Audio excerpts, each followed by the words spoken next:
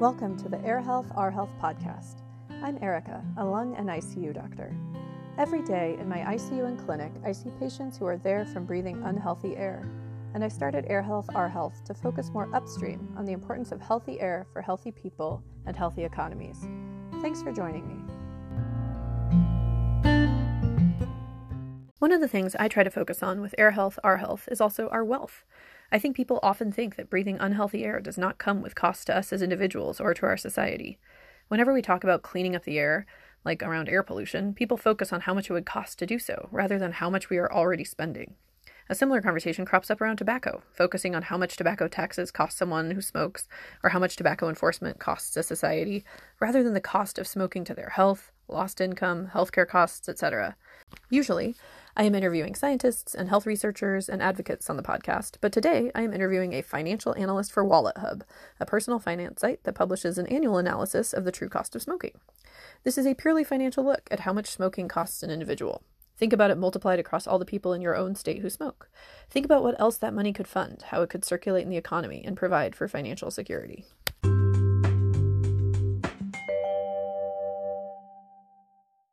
Jill Gonzalez is a consumer finance expert and a financial literacy advocate. Her appearances include NBC Nightly News, Fox Business Network, Wall Street Journal Live, and C-SPAN's Washington Journal. Her take on consumer finance has been featured in publications such as the New York Times, Washington Post, Fortune, and Kiplinger.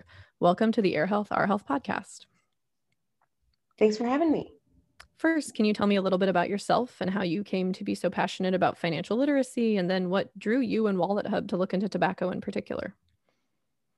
Sure. So I am an analyst with WalletHub. I've been here for over 6 years now, and we analyze a bunch of different consumer topics and really try to help consumers make the most educated financial decisions that they can. So that really runs the gamut of everything from where to live to which New Year's resolutions to make and which to hopefully follow through on.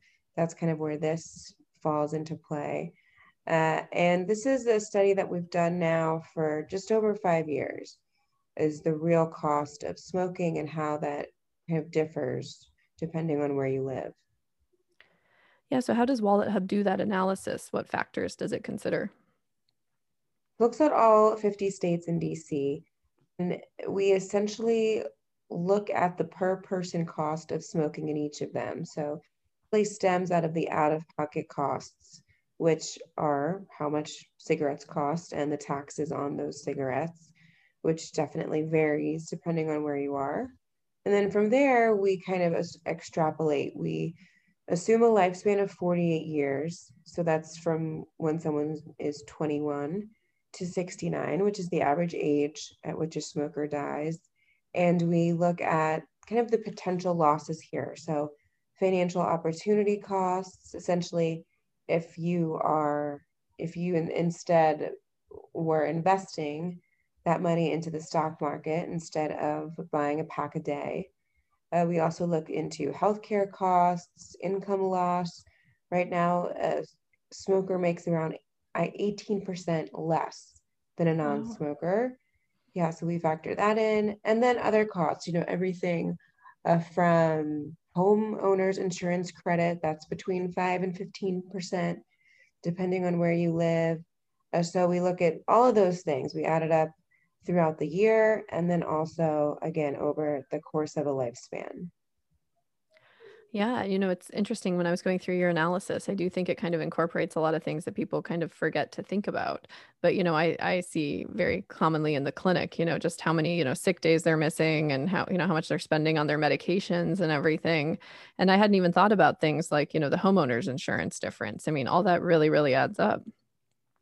Yeah, it adds up, again, over the course of the year, but also obviously over a course of a lifetime. And again, we looked at essentially smoking for 48 years if you're starting, legally at 21. But as we know, a lot of people start much, much sooner than that, especially in some of these states where it is a lot cheaper to be a smoker than in others.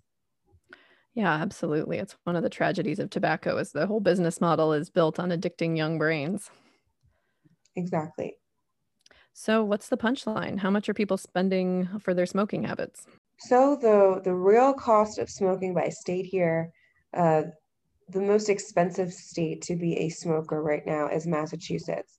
And if someone is smoking in Massachusetts from 21 to 69, they're spending and they're losing around $3.2 million over the course of a lifetime. Wow, that's a So retirement that's, plan.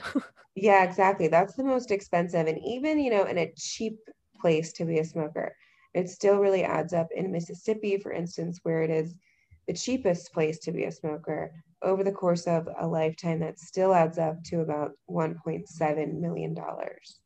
Wow. Yeah, especially when you think about the retirement crisis in our country where so many people are retiring without sufficient retirement funds. If we could just divert some of that, as you mentioned, into saving for the future, life could be better. Yeah, absolutely. I mean, I've been saying for years now, we tend to put this out around the same time every year, and it's also New Year's resolution season. And obviously, kicking the habit is a big resolution for a lot of people. And I always say, it's hard, and you probably see this too as a doctor, but it's hard to really hold your health tangibly, right?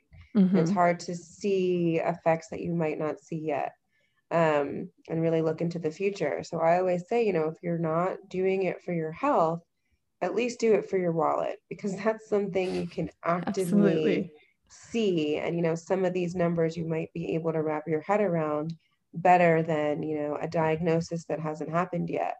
But if you're doing it for your wallet, that's what I say really does help some people. Yeah, sadly, I see lawmakers kind of think the same way. Thousands and millions of people dying doesn't seem to bother them. But when I'm like, look, it's costing you a lot of money in healthcare costs, then they get a little more interested. Yeah, exactly.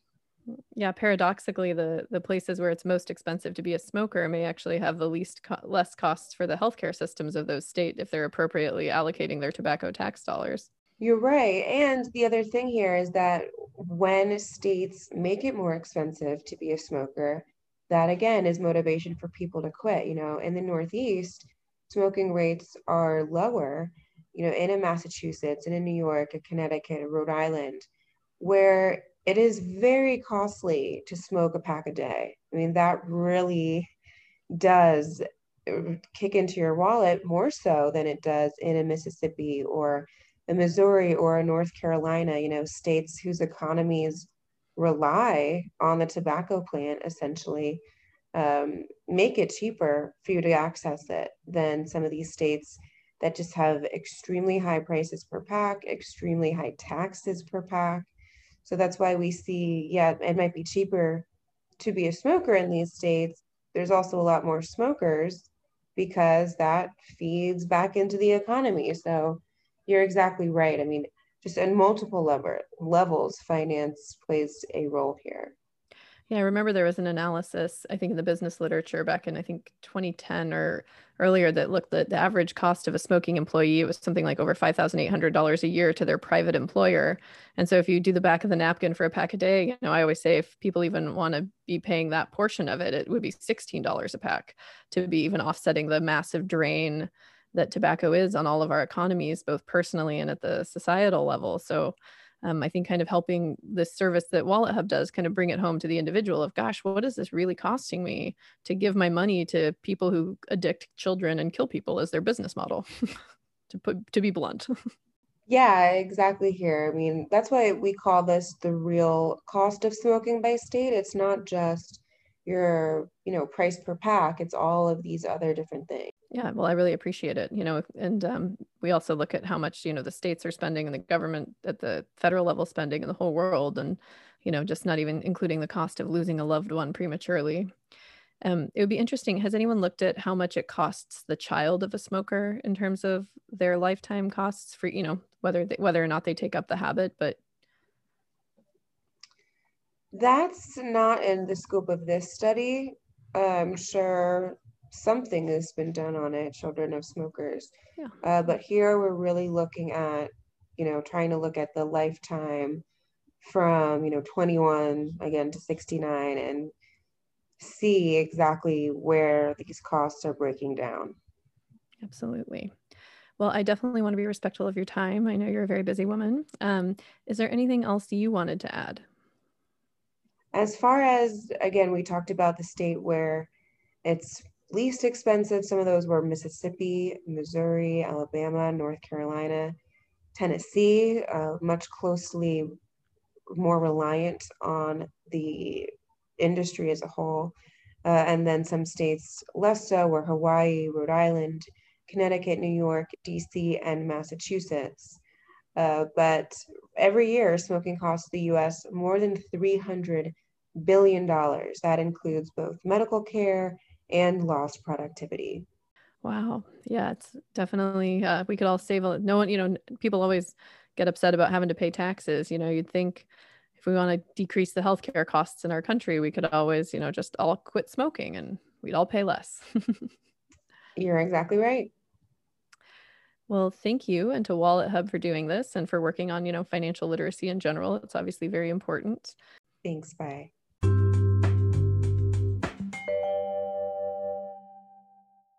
It is amazing the death grip that tobacco has on our economy, from personal finances to the finances of our country and world.